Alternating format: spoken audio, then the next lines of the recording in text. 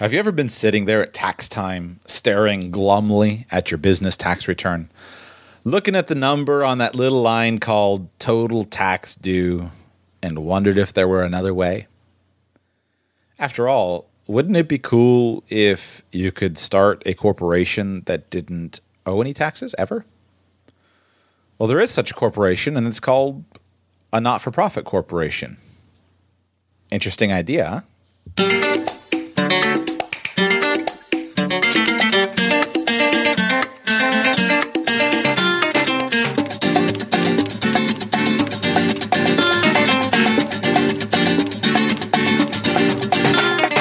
Welcome to the Radical Personal Finance Podcast. My name is Joshua Sheets. Today is Thursday, February 5, 2015. And today we talk about not-for-profit corporations as compared to for-profit corporations. Not a deep attorney-type conversation. We're going to stay big picture in general, but we're going to talk with a businessman who has operated within both environments and get his perspective.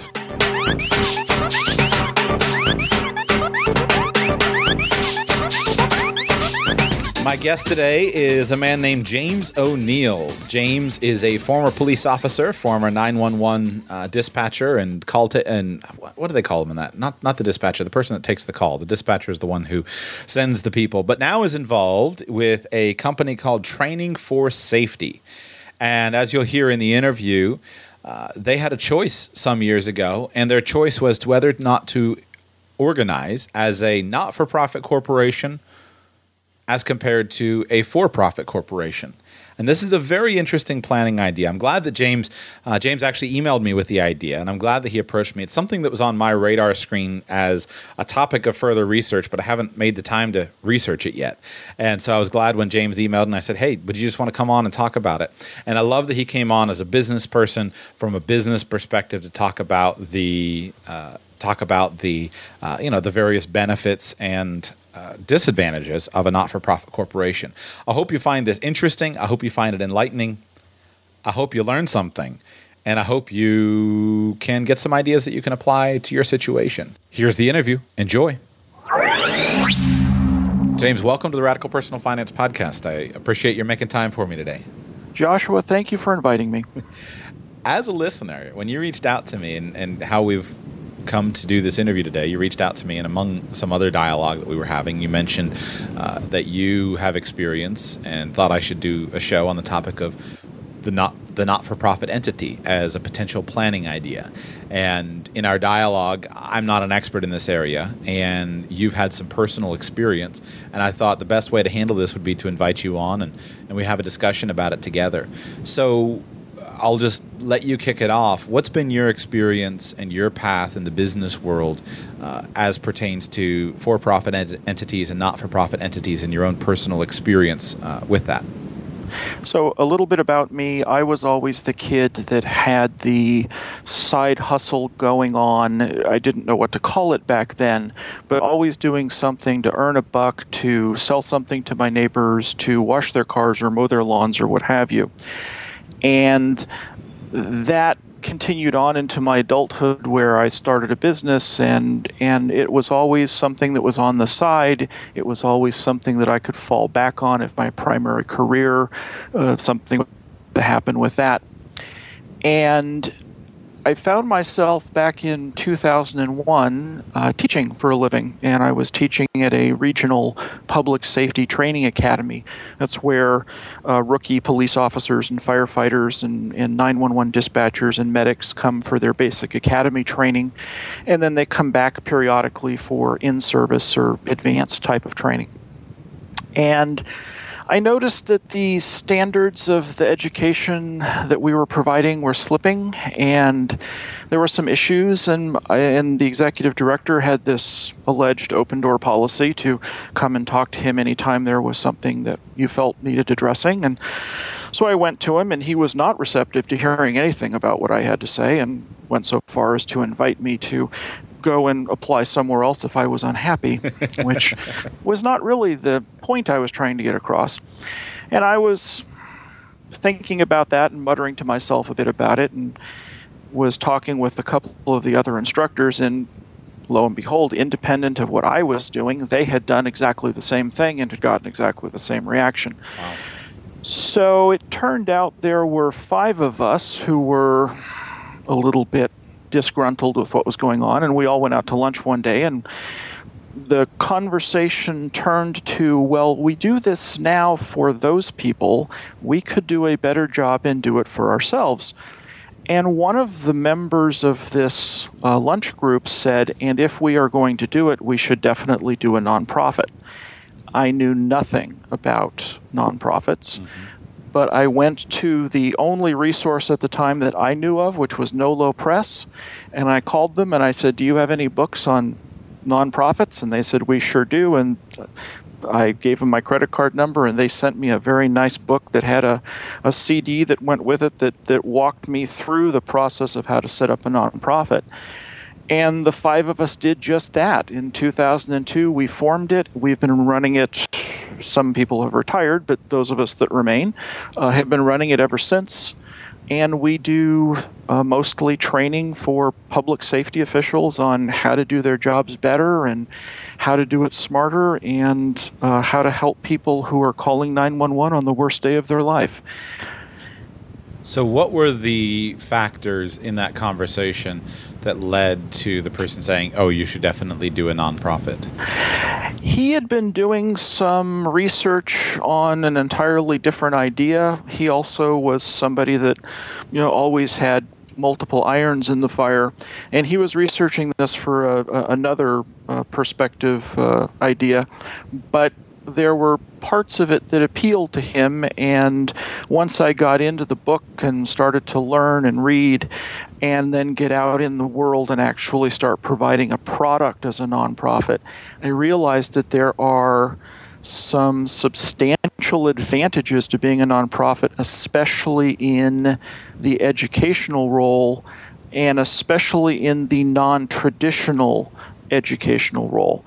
We're familiar with colleges being not-for-profit entities, but private training providers are usually for-profit, and as a nonprofit, it gives us perhaps a little bit more legitimacy up front when people are first introduced to us. It gets us in the door of places that we would not normally get into. For example, since 2002, we've never paid for a training site. All those sites have either been given to us as a donation or given to us because it's in a public building and they have meeting space for public entities and for nonprofits. And there's probably the best example is the Kindler and Gentler Internal Revenue Service that you deal with. Right. If you're a nonprofit, the IRS assumes that you are doing good, and if you make a mistake, they assume it's an honest mistake and they allow you the opportunity to correct it. There isn't the punitive aspects of the IRS in the nonprofit world unless you're clearly running a criminal enterprise as a nonprofit, but right. Most aren't. And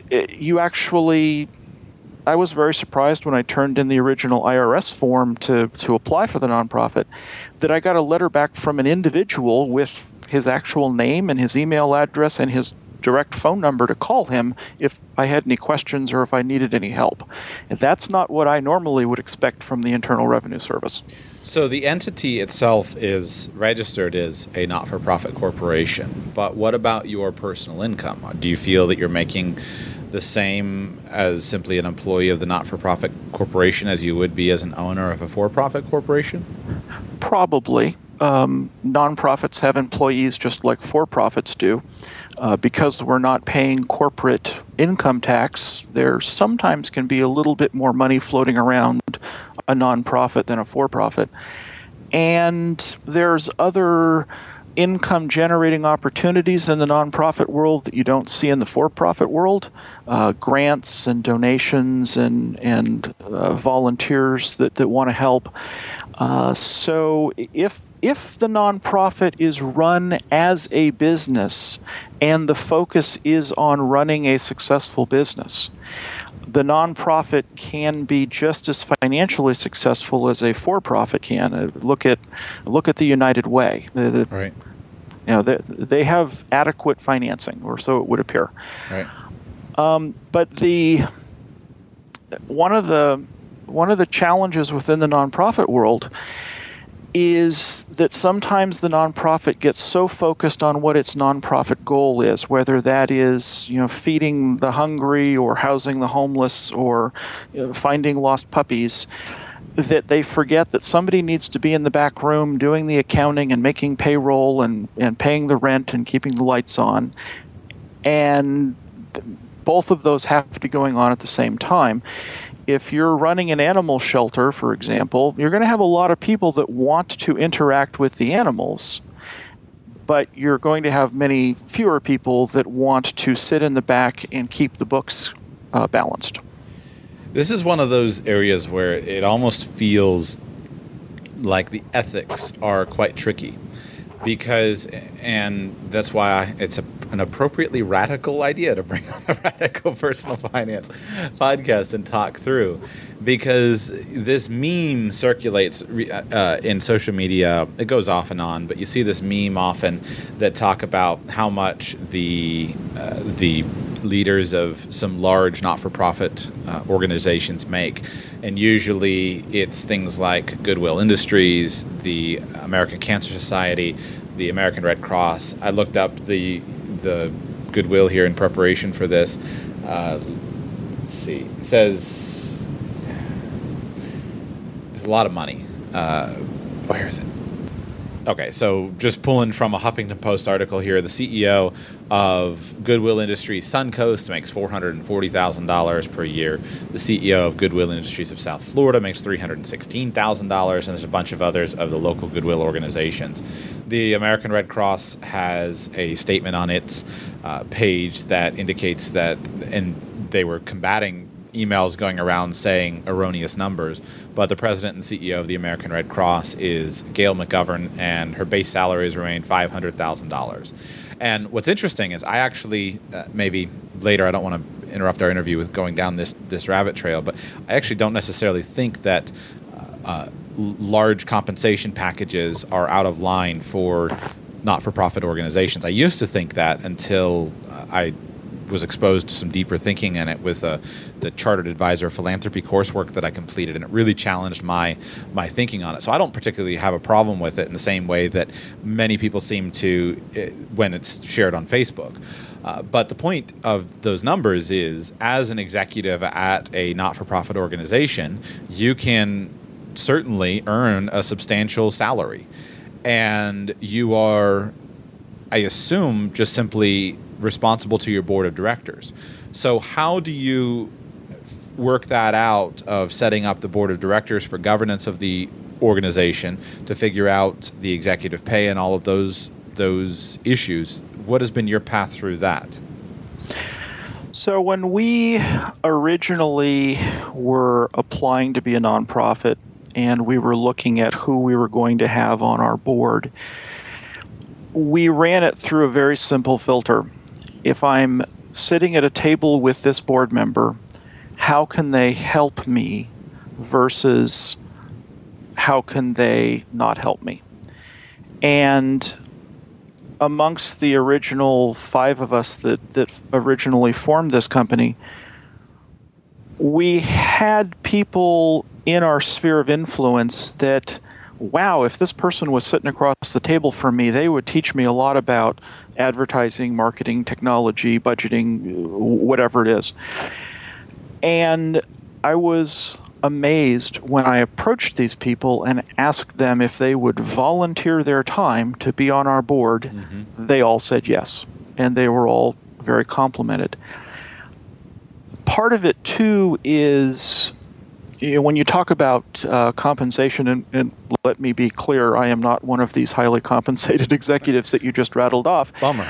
We'll get you there. But yeah, I would like to have that problem. And I'm certainly not here to defend the Red Cross as an example, but if you look at the Red Cross not as a charity, but you look at it as an organization which is nationwide and maintains a fleet of vehicles in every community designed for disaster response and emergency preparedness and first aid and water safety and all the other things they do. Right. What would you pay a CEO who was in charge of that organization if it was for profit, being that they have such a wide charter? And why is it not acceptable to pay someone in the nonprofit world the same basic salary for the same set of problems? Right. I mean, you make a valid point, and that was exactly what I was alluding to. I used to be I've heard many people when you're trying to say, well, how do I identify which not-for-profit to donate to? And one of the metrics that usually the first metric that most people go to is we'll look to see how much of the organization's income is going to program costs versus administrative costs. And administrative costs would generally include the CEO of the salaries of the employees of the company. And so when you see these emails go around with allegations against the CEO of the American Red Cross, that's what they're focusing on. And most people say, well, they should be making $100,000 a year. But the point, and I originally saw it was a TED Talk by a man named Dan Pallotta. I'll link to it in the show notes and an accompanying article where he talked about the work and the size of an organization that a CEO of that capacity is running. And the point was, if you had those skills to run a massive multinational corporation, does it make more sense for you to go, and if the equivalent salary that you could earn working in the for-profit world is $3 million or $1 million, $2 million, somewhere in that millions of dollars, let's say $2 million for a nice round number, or for you to go and work for the American Red Cross and be paid a salary of $200,000? What makes more sense for you? Well, I got to say, if I were making that decision, I would probably go with the $2 million, and I would just give $300,000 to the American Red Cross if I cared about their cause, because that amount of money is going to do more for the organization than the $200,000 that they're paying me, and I still am going to have more spendable income in my pocket. And that argument really made me think. Now, many people in the not-for-profit, I want to represent the other side, many people in the not-for-profit sector would strongly argue against Pallotta's argument. GuideStar and Charity Navigator, those organizations, that's why they publish the information. And I think there probably is a balance. But when I heard his argument, it was something I had never considered, and I had to sit back and say, wow, I don't think I'm ever going to first go to somebody and say, you need to look at CEO compensation, and I'm not going to share that meme on Facebook about how much the American Cancer Society CEO makes. So what you find in the nonprofit world, I think more so than the for-profit corporate America, is people that truly believe that doing what they're doing makes a difference in their section of the nonprofit world or in their community or what have you. Going back to the Red Cross example, your $300,000 donation, although I'm sure they would accept it, is not nearly as good as that team of a half dozen people who are going to respond into a disaster area. Right. So, although that team of people may be employees, they may be compensated very well because they may be very educated and experienced individuals in dealing with whatever situation they're dealing with. They know at some level that they are making a difference. I can bring this back to the nonprofit that I work for. Our employees are people who have either retired from public safety, so they're getting a retirement income, therefore they don't need a whole lot of money from us, which once again they're giving back to the career that they were in. Or they are people who are outside of public safety but who have dedicated a large chunk of their professional life to helping public safety respond better to emergencies and sometimes traumatic calls. I'm thinking about a couple of our instructors that teach classes in how to deal with the stress that come with certain incidents that public safety respond to, or the dealing with people who are just not quite right. You have somebody who has some sort of mental illness, or somebody that has had post-traumatic stress or traumatic brain injury, and how to teach public safety to respond to that person and understand that they're probably not the threat to you that you originally think they are, and that here are some other ways that you can deal with this person that are going to have better outcomes. And normally these people are doing this because they've seen their work has made a difference and has made a positive change in whatever community they're in. Right. If you look at your local animal shelter, the people that are there volunteering and working for pay are doing it because they truly love animals and they want a better world for animals to be in. So in the nonprofit world, it's not all about the finances, and it's in my personal case, I'm one of these people that you've done a number of shows on that has sort of semi-retired, and I'm financially independent at this point in my life, or at least mostly so. Mm-hmm. And I do draw a small salary, but it's very, very small, and it's because I want to give back to the community. What about the restrictions that come with a not-for-profit entity? Meaning there are, and I'm not an expert to know exactly what they are, but I have an impression that if I were to, so I could set up my business as a for-profit enterprise, or I could set it up as an educational mission. But I prefer to have full control over everything, and so I prefer to function as a for-profit. What about giving up the restrictions that you might have in a not-for-profit over the certain things that you can do, certain things that you can't do? And there are some sizable restrictions on nonprofits. Generally speaking, the nonprofit has to have a recognized nonprofit goal, and that goal has to be charitable or educational or religious or literary or scientific. Those are the big five. There's a few other outliers out there, but that's a little bit too much in the weeds. When you look at the Radical Personal Finance podcast, for example, clearly that's educational in nature. Now, where you're going to get a potential benefit being a nonprofit is going to Comcast and saying, this internet service that comes into Radical Personal Finance headquarters, that needs to be a donation because we're a nonprofit. And when you are looking for a meeting room, then you go to the local library and say, here's our nonprofit status. We'd very much like to use one of your meeting rooms. Those kinds of advantages and other advantages that exist within the nonprofit world. There are nonprofits that exist solely to provide liability insurance for other nonprofits. It was never on my radar that there was a nonprofit insurance company until I started a nonprofit and tried to find insurance. And I was running a for-profit company and starting a nonprofit at the same time, and I looked at the two insurance bills because they came in about the same time, and I thought, my nonprofit is actually doing things that are probably a little bit more risky in the liability area, yet I pay half as much for insurance. Right.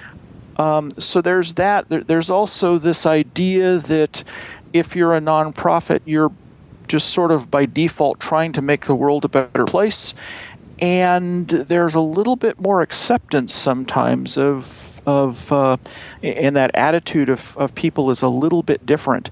But there are some hurdles to get in. There's some paperwork that has to go to the IRS.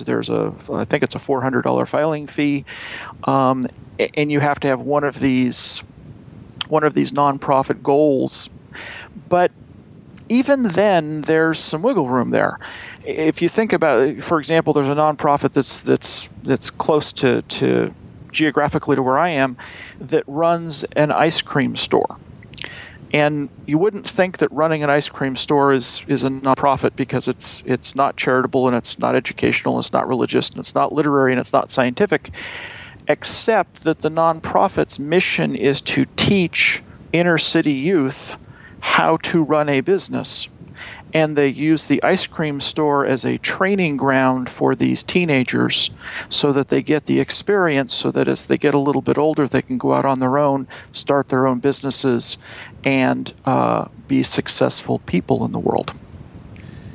I kind of have a love-hate idea. I have a love-hate relationship with the idea, and it's not that I don't see the place for it, but I guess I just don't like. I was talking about this with a friend of mine here in town, and he's a friend who's very interested in urban farming, of the Curtis Stone variety, and so he's working to set things up, and he was corresponding with Curtis Stone after hearing him on my podcast to try to bring him to town, to West Palm Beach where we lived, to build a to do some seminars locally so we can try to get our local food movement going here in West Palm Beach. And I'm not ready to allocate the limited time I have towards major help, but I was trying to help out a little bit where I could. And he was saying how difficult of a time he was having finding a meeting room, exactly what you said. And because he doesn't have a non-profit entity, and he was thinking about, I might just have to start a not-for-profit educational entity just simply to be able to negotiate the local environment to find a meeting room at a reasonable price. And my issue with not-for-profits, I guess, is I have this idea that capitalism has done a major amount of good in the world, and I don't like asking people for money for donations. And I think that things should stand on their own.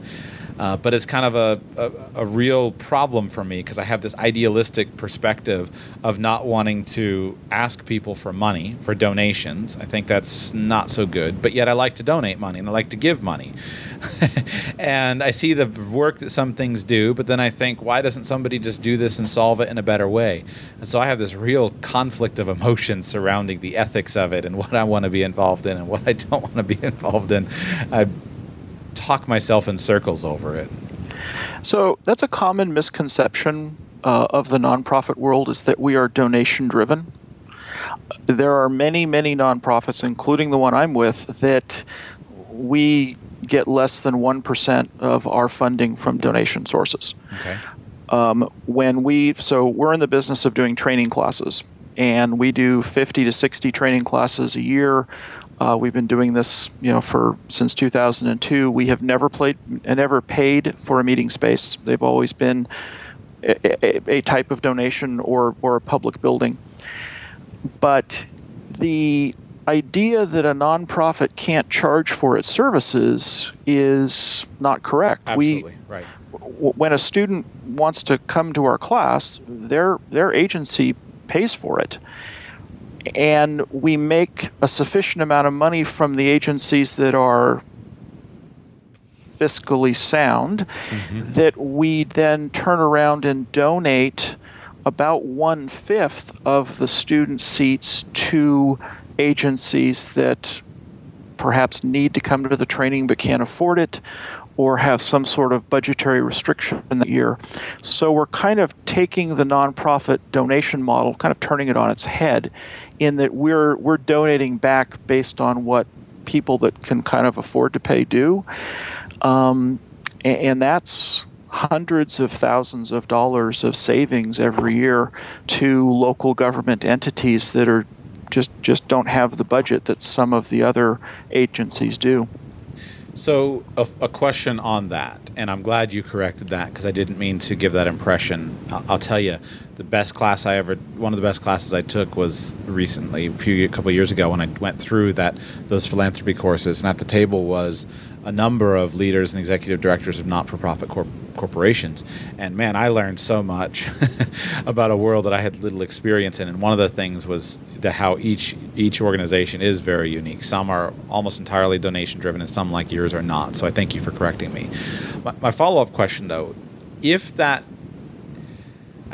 impression of the things like meeting space, that's valuable. But if it weren't for the positive impression, is there anything that you couldn't do just as well in a for-profit corporation? Or is the fact that the advantages of the not-for-profit due to the business and social climate that we live in? So we have a competitor in my area that does pretty much exactly the same thing we do, and they're a for-profit business. And they are more expensive. And I assume that they are. I've never had access to their books, but I assume they're more expensive because they're paying tax on income, and I assume that they're also paying for other things, other expenses that we don't have to pay for. Clearly, we could do exactly the same thing as a for-profit company, and I think it would be okay. I think we could still have that same attitude that we're giving back and that we're trying to make the world a better place, at least our little tiny sliver of it. But being a nonprofit just seems to open doors a little bit easier, and sometimes too a nonprofit, if you're open to thinking outside the box.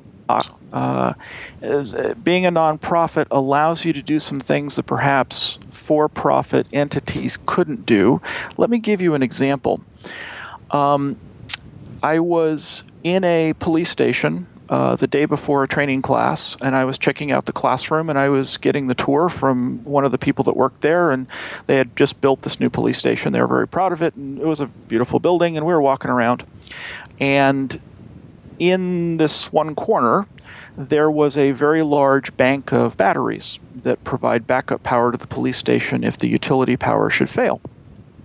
And there was a gentleman there, and he was taking batteries and switching them around and replacing some old batteries. And so I got to talking with him, and I said, well, why are you doing this in a brand new building? And he said, well, we actually, to save a little money, we took some of these batteries from the old building, and we're trying to make them work, but they really need to be replaced.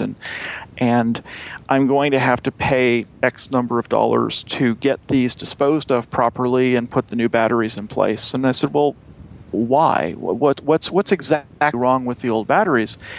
And he said, well, they're technically nothing, but we tend to cycle them after 3 years just to make sure that there's no possibility that they could go bad because they power the backup power for the 911 center, and you don't want that to stop working.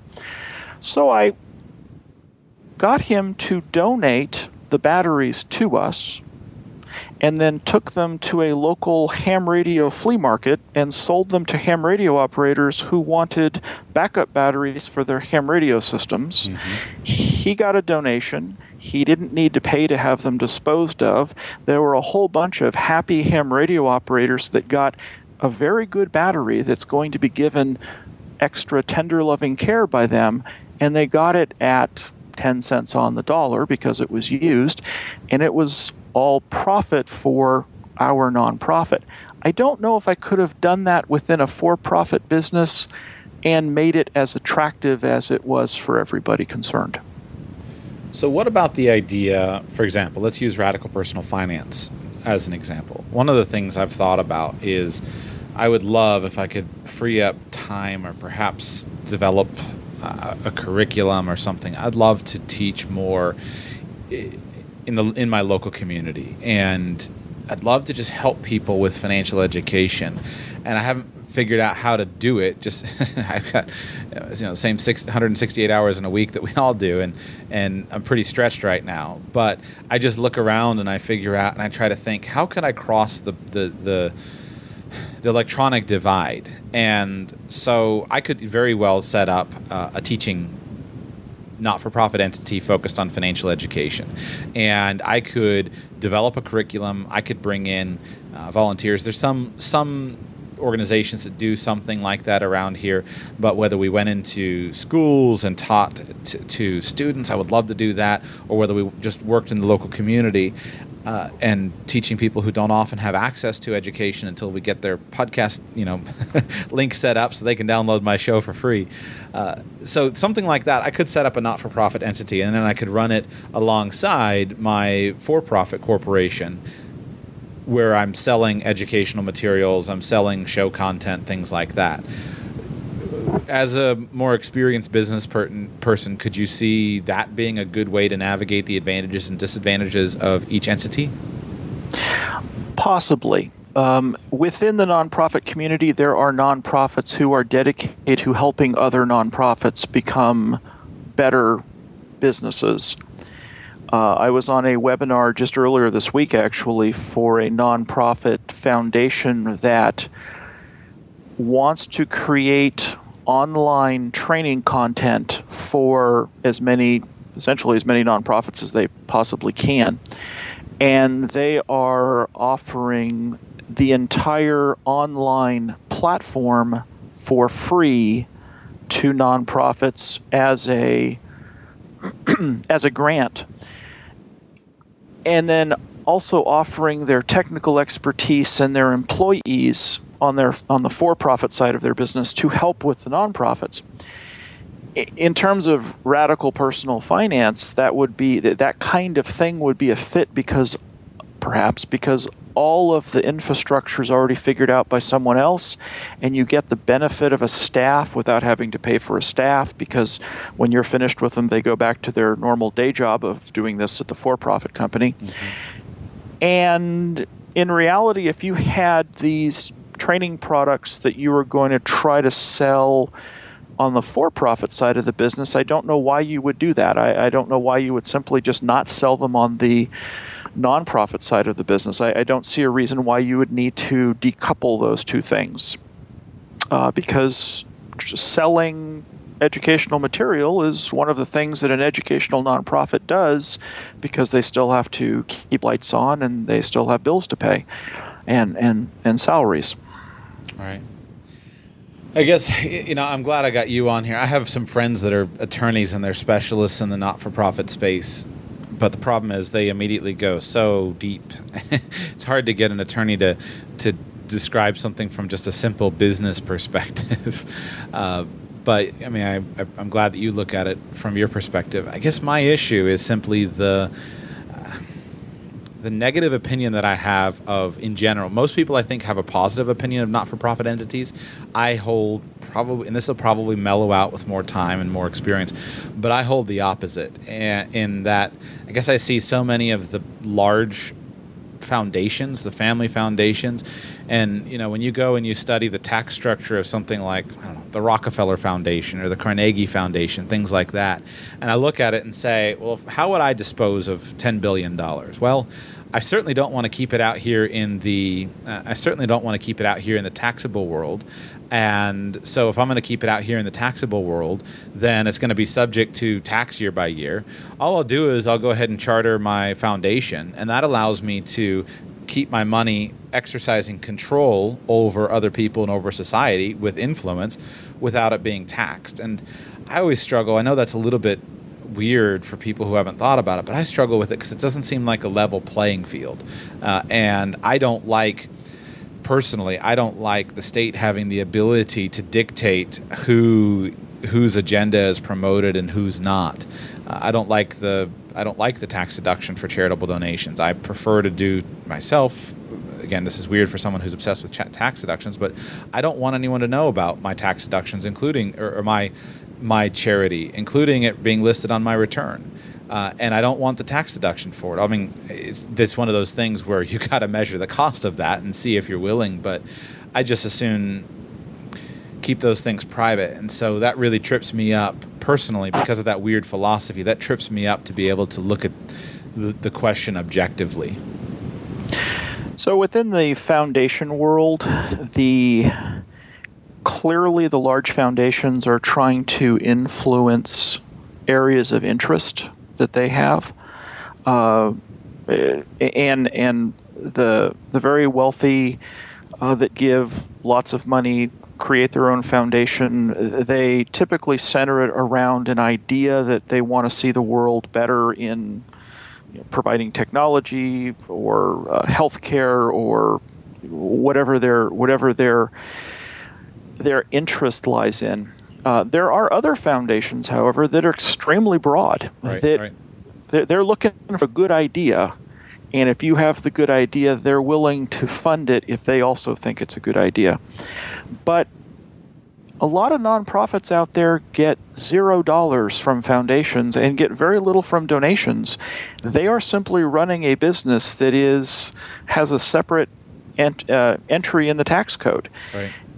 And to a certain extent, I think it's foolish not to take a tax deduction if you're entitled to it. Therefore, is it not equally foolish not to form a nonprofit if you're eligible to do so, as opposed to a for-profit corporation? Right. And by the way, the reason to clarify, the reason why I struggle with that is actually, from me, a biblical perspective. I don't like, the Bible says, when you give, don't let your left hand know what your right hand is doing. So I'd prefer that nobody ever know anything about what I'm doing with charity. That would be my personal preference, so that I don't have to, I would prefer that nobody know. And so that's a very difference. And by the way, this is one of those areas where I, as a financial planner, it would be professional malpractice, I think, for me to give that kind of advice to somebody, because charitable planning is a major piece of tax planning. But that's the reason why I have that weird thing about, I just don't like, I don't like it being on record. I don't want somebody, it's like I don't like it how in a presidential campaign, then immediately, okay, we got to publicize the tax returns. Let's see how much money this person gave. It's my personal kind of liberty-minded orientation that causes me that issue. As with many things in my life, my politics often cause me trouble. Well, and there's a little bit more in the nonprofit world regarding privacy, because every nonprofit, we don't file an income tax return because we don't pay income tax, but we file an informational tax return with the Internal Revenue Service every year, and sometimes to state returns, depending on what state you're in. The IRS turns around, takes that informational tax return and puts it up, or allows it to be put up on the internet for anybody to read. Mm-hmm. So if you are mentioned in that return, if your name is on the board of directors, or you're drawing a salary over a certain amount, your name is on that informational return, and exactly how much you got. So the other side of it, not only the donation side of it, but also how the nonprofit pays its bills, are very, very, very open to anybody that wants to look. All you have to do is go to GuideStar and put in the name of the nonprofit, and it will pop up. So if privacy is a concern from the standpoint of running the business, then that would be a negative to starting a nonprofit, because you can shield some of that information in the for-profit corporate world. There is no shielding that information in the nonprofit corporate world. The other development that I see, and I think this is especially important as my generation, kind of the millennials, come into the workforce and advance in their careers. I don't know anybody from my generation that only thinks in terms of dollar profit. Most people in my generation, and I don't know why, there's various people that talk about the influences, but I mean, I'm concerned partly with dollars, but also with impact, and that's changing the business world, and that has led, I think, to the development of the B Corporation or Benefits Corporation. And slowly there's this new, and it's on my research list. I'm totally ignorant as far as the details of it. It's on the things I need to learn more about. But you see this kind of fusing coming together with the B Corporation. It's just the legislation in Florida where I live was just approved last year. And it's essentially this merging of and blurring of the lines between for-profit entities and not-for-profit entities. So you certainly see even just the legislation is showing the tension between these two approaches.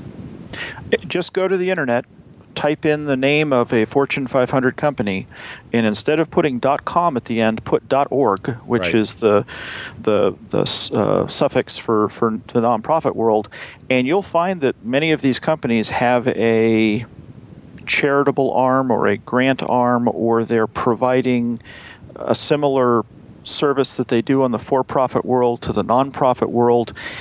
And there's a great deal of that mixing. I'll use Google as an example. Google is very generous in the nonprofit world, giving nonprofits for free what they sell to the for-profit companies. So in terms of email addresses, in terms of Google Docs and Google Drive, in terms of AdSense and various analytical tracking that they do and that they charge a lot of money for in a lot of places. They will give that to the nonprofit world for free. Mostly, I assume, because they make that assumption that the nonprofits are out there doing some good and that they want to support them. So, question as we start to kind of wrap up our conversation here. You have run and been involved in both for-profit corporations and not-for-profit corporations, correct? Correct. If I took away corporate income taxes and personal income taxes, can you do that? I'm trying. Unfortunately, I'm in about 1% of people. It's like every economist from every major school would say eliminate income taxes, but in the general population, I'm in the tiny minority. But let's assume that this is what I would vote for: eliminate tax influence. Eliminate the income tax, both the corporate income tax and the personal income tax. Just completely eliminate them. Do you have a sense of would you still choose? I mean, it's such a hard world to imagine, but would you still look at one entity type versus another if I were to completely eliminate income taxes? I'm not sure I can really imagine that kind of a world, because the tax structure in this country is so intertwined into everything we do every day. Right. I'm not sure if you eliminated all income tax, both corporate and personal, I'm not sure the nonprofit world would need to exist, because every corporation essentially could be a nonprofit. Exactly. If that makes sense. Exactly. So we need to get you a magic wand so that you can make this happen. Well, there is this tiny minority of libertarians who do it, and if anyone's interested, it's not even though it sounds a little bit nuts to most people, it's really not that far-fetched.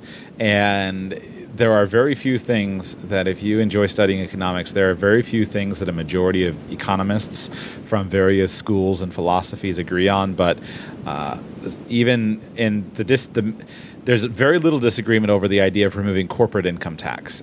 That is one that many people would agree on. There's more controversy over the idea of eliminating personal income tax, although I'm on the weird fringe where that would be my proposition, is eliminate income tax. It just does not make sense to me, because then it forces, if we eliminated income taxes, it would free up people like me to do more useful work than simply helping rich people avoid tax.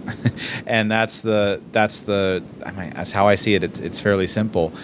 It allows people to focus on enterprise and just simply their ability to focus on what they're actually trying to do. And again, that's a very complicated discussion to go to actual numbers and look through.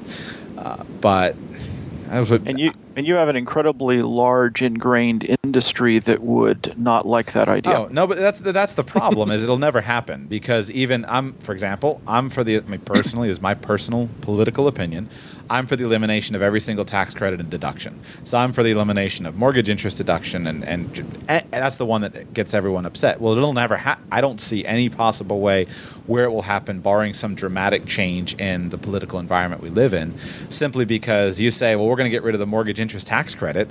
Well, all of a sudden now the National Association of Realtors flips out. Or if we're going to get rid of clean energy tax credits, well, all of a sudden now these people flip out. And I just simply don't think it's a good practice for the state to dictate policy through the tax code. And that's what happens, is certain organizations get funded and certain ones don't. And it's all a matter of manipulation. And so if you're going to go and it's incentives, and the incentives work. That's the thing, is we all align ourselves with the incentives, and I don't particularly like that way of running a society. I would prefer each individual person to simply be allowed to make the decisions for how they run their life, and without having to deal with going counter to the incentives that are established. Feel free to comment if you. I'm sorry, we got into a political discussion there.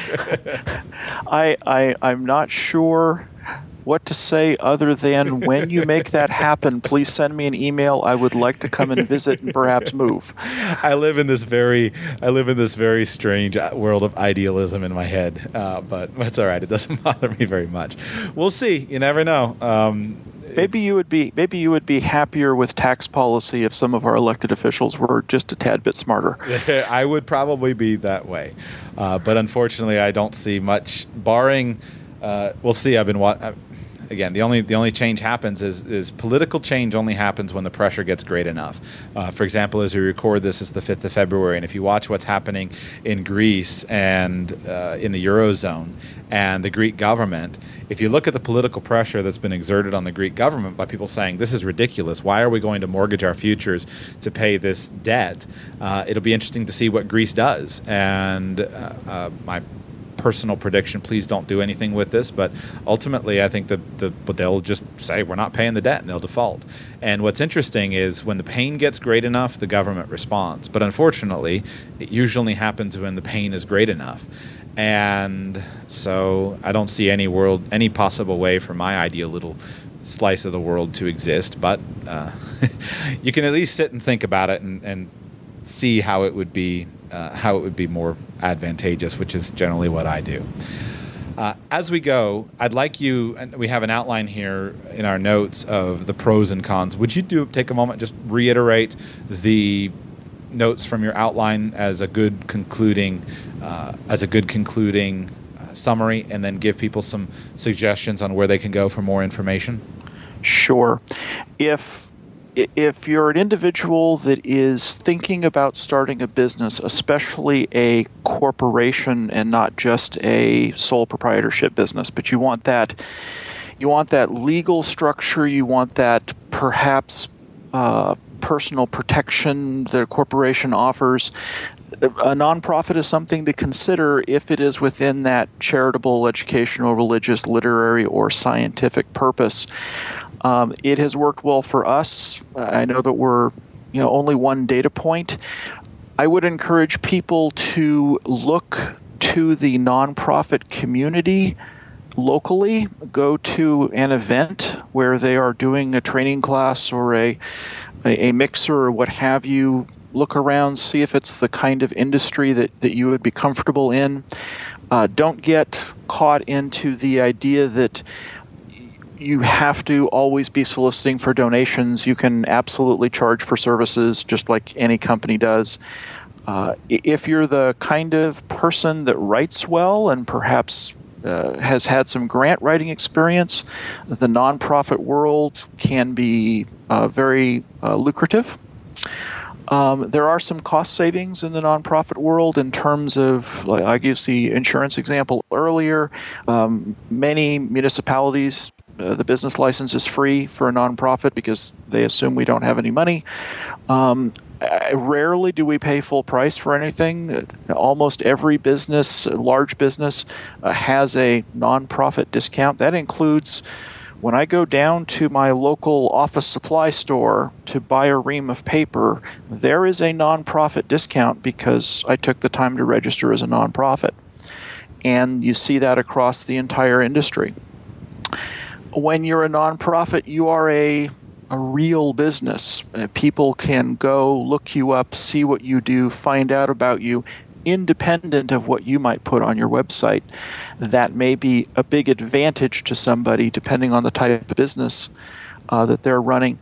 It's also a good venue for volunteers. If you see that that's something that would be good for whatever you're thinking of doing, volunteers like to come to nonprofits to come to work. And some volunteers put in a remarkably large amount of hours. You'll find that sometimes people will come in, volunteer full-time, and become full-time employees for you. But there are some clear disadvantages to nonprofits. You might not have a nonprofit goal that's compatible. You may not have the time you may not want to deal with the amount of paperwork and dealing with the IRS and filling out the forms and reading the book and following the sometimes detailed step-by-step instructions. There's definitely a delay. Paperwork takes time. It takes time for the IRS to process it and get back to you. That's going to be weeks, probably months. But if time is not a constraint, then that might be okay for you. There's definitely shared control. You have a board of directors. Now, that board of directors might be 3 people, and you might be one of those people on the board. That's not necessarily a bad thing, but it's definitely something you have to think about. Can these people contribute meaningfully? Can they give you ideas? Can they give you guidance? Can they introduce you to people that you normally would not be introduced to?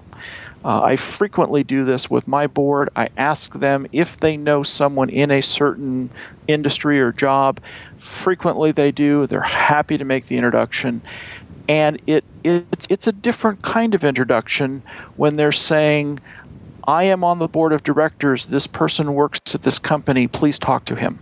It's a very different experience than, hey, I've got a friend and he wants an hour of your time to talk.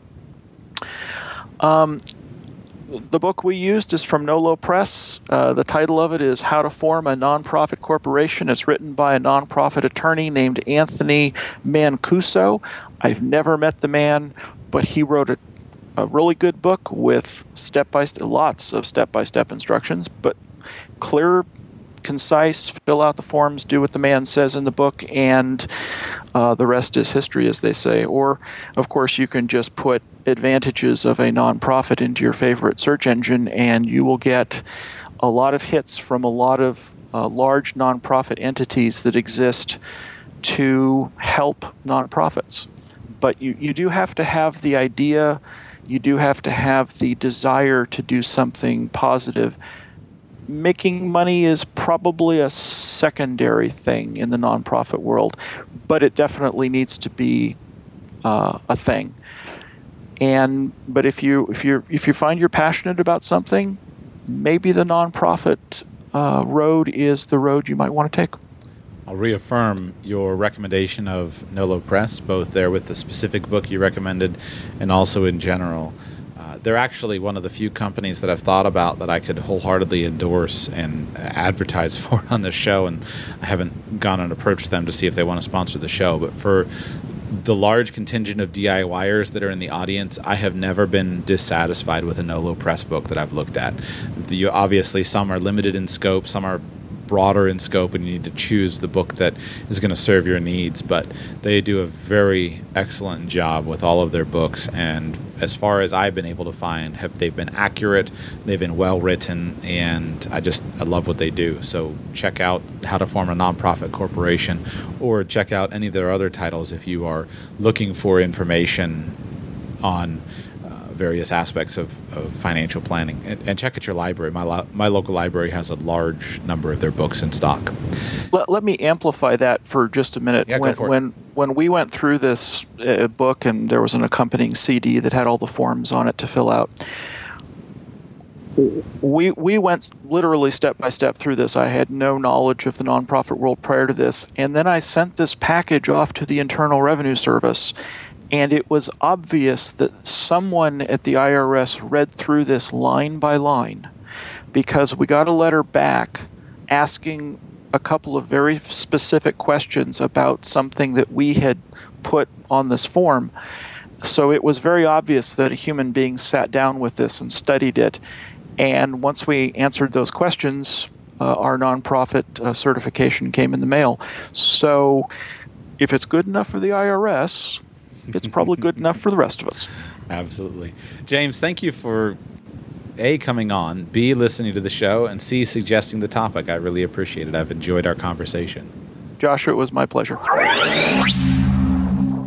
Now, obviously, your proper step from here is research, because, again, there are many factors that go into any entity selection decision.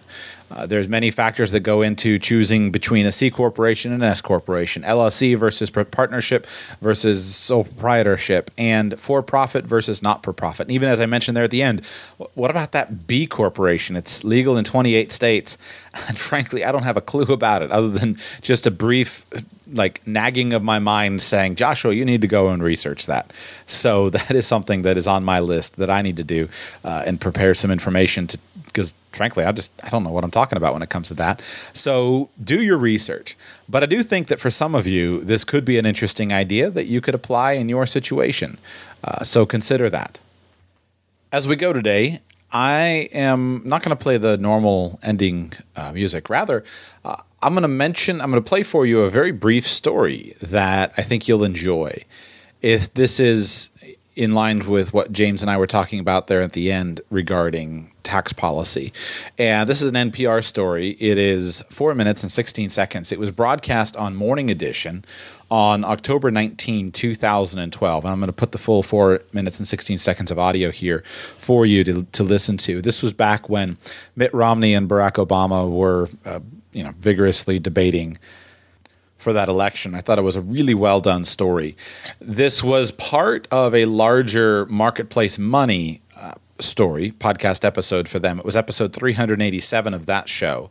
And I will link to that in the show notes as well, so that you can listen to that on the NPR blog. If you're interested, on the NPR site. If you're interested, that's a full 30-minute Marketplace Money episode on how different economists from different backgrounds tend to actually agree on a lot of things and how utterly unpalatable it is from an economic perspective. So I'm done for the day, but I'll leave you with this 4 minute and 16-second excellent story on Morning Edition from almost 3 years ago. Enjoy. When you watch a presidential debate, it's easy to think that the nation is deeply divided over economic policy. But when you talk to the experts, to economists, turns out they agree on an enormous number of issues. Our Planet Money team wondered what it would sound like if you could take some of those academic ideas about the economy and put them in a candidate's mouth. NPR's Robert Smith finds out. To create a dream candidate, you need a dream team. We took 5 leading economists of all different stripes, conservative, liberal. You could probably describe me as left of center, to be fair. Pro-market, but not necessarily pro-business. I'm a pretty hardcore free market guy. I'm a professor of health economics at the Harvard School of Public Health. I think of myself as a radical pragmatist. And we said to this team, put all your differences aside and tell us, what can you actually agree on? In an ideal world, what should the presidential candidates be talking about? Luigi Zingales from the University of Chicago Booth School started it off with something pretty uncontroversial. The United States tax code is a disaster. All the loopholes and differences, and in particular deductions. Now, politicians say this all the time, and they rarely give a solution. But our economists all agreed on a pretty good way to fix it. The United States, they all said, needs to get rid of a giant tax deduction that, unfortunately, millions of Americans love and enjoy. The mortgage interest deduction. The mortgage interest deduction. Mortgage interest is extremely perverse. If you own a home, pay a mortgage, you can write off the interest on your taxes. And if you're one of the lucky ones, it's awesome. A little help from Uncle Sam to live the American dream. But to an economist, a tax break is a multi-billion-dollar gift to a very particular group. In this case, a group that doesn't always need the money. Here's Dean Baker. He's a liberal with the Center for Economic and Policy Research, and a conservative, Luigi Zingales. It just makes no sense that, if we have Bill Gates or whoever, some very wealthy person, we're subsidizing them to get an expensive home. So because rich people receive a much larger subsidy, the price of houses increase so much that it actually makes less affordable for the poorer people. If you totally eliminate this deduction, the U.S. government would have an extra $100 billion a year to pay down the deficit or maybe lower overall taxes. Why wouldn't a politician at least float the idea? Well, we wanted to see how it would sound, so we hired an actor, we wrote him a stump speech, and put him in front of a fake audience. That's why, when I'm elected President of the United States, I have a special plan for the middle class. All of you Americans who own your own homes, I promise to raise your tax bill by thousands of dollars a year. And that's why no one elects economists. Catherine Baker from Harvard says as painful and as unpopular as eliminating deductions would be, there is an upside. The system would be more fair, and it would bring in all this extra revenue to the government. So I asked the panel, any chance with all that extra money you could maybe lower some tax rates too? Well, our economists did agree on one tax that has to go. Read my lips. No taxes for corporations. Zero, nada, nothing. This is not going to go over well with the middle class either. Right now, President Obama and Mitt Romney are advocating lower corporate taxes, but no one said get rid of them altogether. But our conservative and liberal economists agree, in principle at least. Here's Dean Baker. We don't want to prevent Microsoft or General Motors, whoever it might be, from investing more and improving their product line.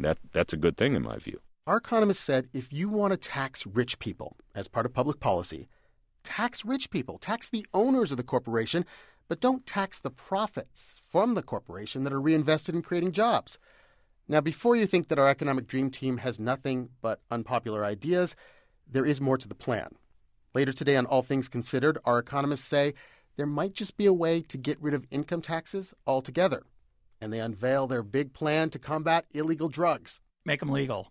And other economic wisdom you won't hear in the debates. Robert Smith, NPR News, New York.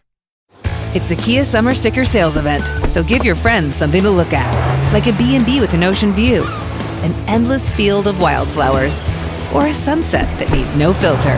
Make this a summer to share and save with a capable Kia SUV or powerful sedan. See your local Kia dealer or visit kia.com to learn more. Kia, movement that inspires. Call 800-3334-KIA for details. Always drive safely. Sale applies to purchase of specially tagged 2024 vehicles only. Quantities are limited. Must take delivery by 7/8/24.